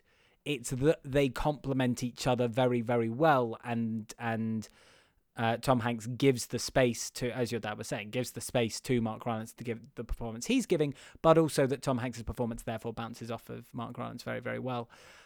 I think this is a 5. I can't think what he could do better in this role. I think we should see more of the eloquent, intelligent Tom Hanks that we don't see as much of. I think he could use some of that eloquent and intelligence to play a fucking villain, Tom Hanks. Play one villain, you coward. Oh, my friend. You absolute my friend, coward. have I got a film for you coming up in, I think, like 3 weeks? Don't worry. Which We one's get that? This Tom Hanks. The Is Circle. Sully Miracle on the Hudson? Are you thinking that Oh. Sully Sullenberger, the man who landed the plane on the Hudson, is actually the villain of that movie? Turns out he was- you support the He was geese. flying one day, saw those birds and went, fuck the birds. And just went straight into them. I think our friends in the flight agency are going to prove Sully to be the fraud that we all know him to be. No, but which hey, film are you talking about? The Circle. Oh, I know nothing about that film. Then don't look up anything. Okay, cool. John Boyega's in it. Oh, Your cool. man, John- To our be man, fair, John Boyega. I think I know about like one film in the next 4 we're reviewing. I just looking down this list and nope. In fact, one in the next 5. I will say that I don't think what I think that is good quality Tom Hanks as an actor, and I don't think this is true of Mark Rylance, is I think Mark Rylance doesn't necessarily give a lot on a scene. I think because he is so insular an actor, it's like, you know this better than I can describe it as an actor, but like there are people who give energy and there are people who like don't. And like you can give a really good performance and not be a great scene partner. And I think Tom Hanks is a very good partner in a scene. Yes. And I think he does really well in that. And I don't think inherently Mark Rylance is that in acting. I think he's very, I would agree with that. Very much so. Now the Tom Hanks dick meter. We haven't explained actually what it is in a while, and it is getting wildly off the charts as I gave a 19 the other day. But technically, out of 5, or on a scale from -5 to 5, we rate how much of a dick Tom Hanks' character is in this, because we posit that he started out his career playing inherently dickish characters, and that has slowly starts to fade away as he becomes the everyone's dad. Now, admittedly, in the last few weeks, I've given a 19 and you've given an 8. So perhaps our theory is slightly. Also, I am planning on plotting this on a graph at some point, and that 19 is just going to ruin everything. It's going to be like watching a graph of the debt of the United Kingdom over the last 20 years. Oh, the most left-wing Tory. Yes, absolutely. So, I mean, this guy is probably one of the best human beings that Tom Hanks has played. I have given -5s before. Apparently, I gave a -5 to The Terminal because obviously that's the greatest film ever made. I gave a -5 to when he played Abraham Lincoln, but I don't think I can quite go all the way up to that. So I'm going to give him a -3. I think he is absolutely outwardly a good person doing the right things and trying to be the best humanity can be. And I can see you're going to bring in. I'd like to say that was the case, but let's think about it for a second.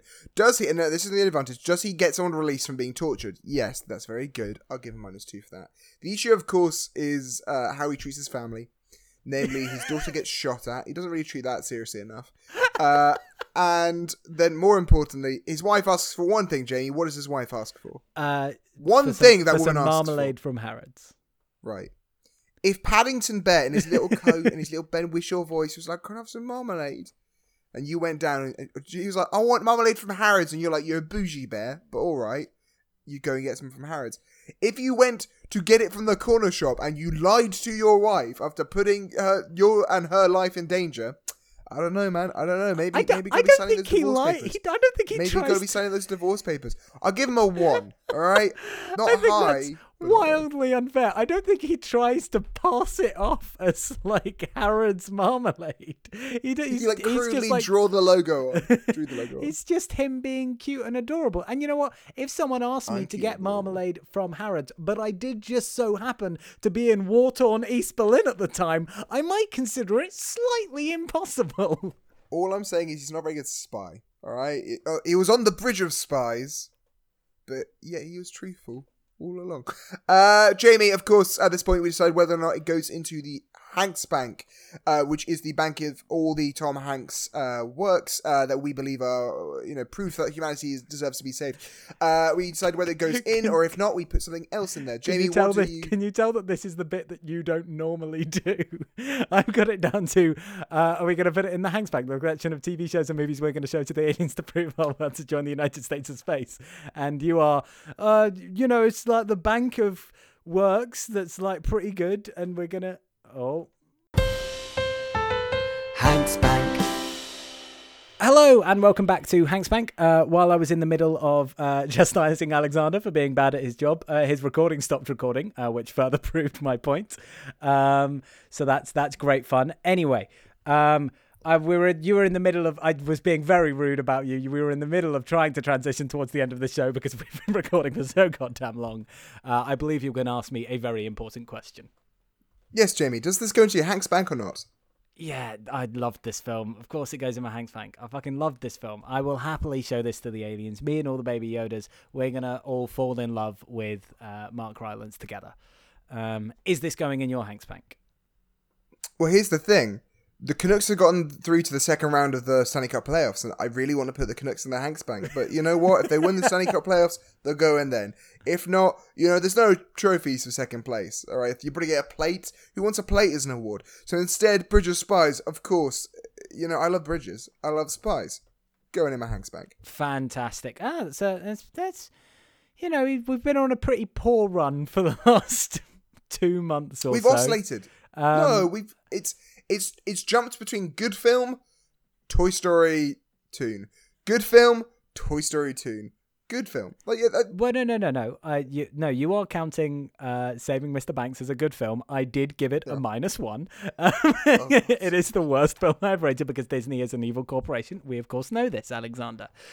So we normally would, when we don't put something in the Hanks Bank, we have to decide what's going to save humanity this week. Yes, Alexander. You do know this film was released by Disney. This is a Disney film. To be fair, Disney is one of about 9 different companies that are attached to this. They were the distributor of this. Well, they were the distributor in the United States. They are the distributor, yeah. They are not the distributor in the United Kingdom, where I watched it, so get fucked.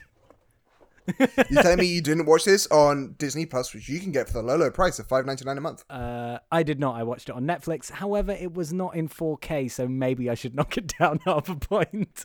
As we know, if I am a slut for anything, it's them pixels. So we don't need to decide what's Send me a pixel pic. Yeah, go. We don't have to decide what's going to save humanity this week because we have both decided that the political thriller Bridge of Spies will be saving humanity this week. So with that in mind, we come to the end of the show. And what does that mean our dear listeners can do, Alexander? All right, guys. Quarantine's over. It's not. It's not over. It's not So even you're going to wear a slightly. mask. Maybe you're going to wait to do it to the vaccine. Maybe, like me, you're going to learn how to hack. That's what I prefer you do. Start learning to make spyware, guys. Spyware with only one intense purpose. It's going to download every episode of this podcast on your friends' phones. That's right. I like Christ, I am putting the evangelic in you. I am putting the fire in you to speak in tongues and go out there and tell all your Russian friends, tell all your Hong Kong friends, the guys out there in Hong Kong, keep doing what you're doing. China, please ignore us and just go tell your friends about this podcast. If you need a distraction from the real world, that's what you're gonna go out and tell them. I am the Lord of the podcast dance, and you are dancing the dance with me. And I'll dance the podcast wherever the podcast may be, and you will help other people dance in the dance of we. And join us next week when we will be reviewing Ithaca. Do I know anything about this film? Ithaca not. Did that work? From me, Jamie, and my co-host Al, that's one more F in the bank. So, Jamie, was the bridge made out of spies? Hank's back.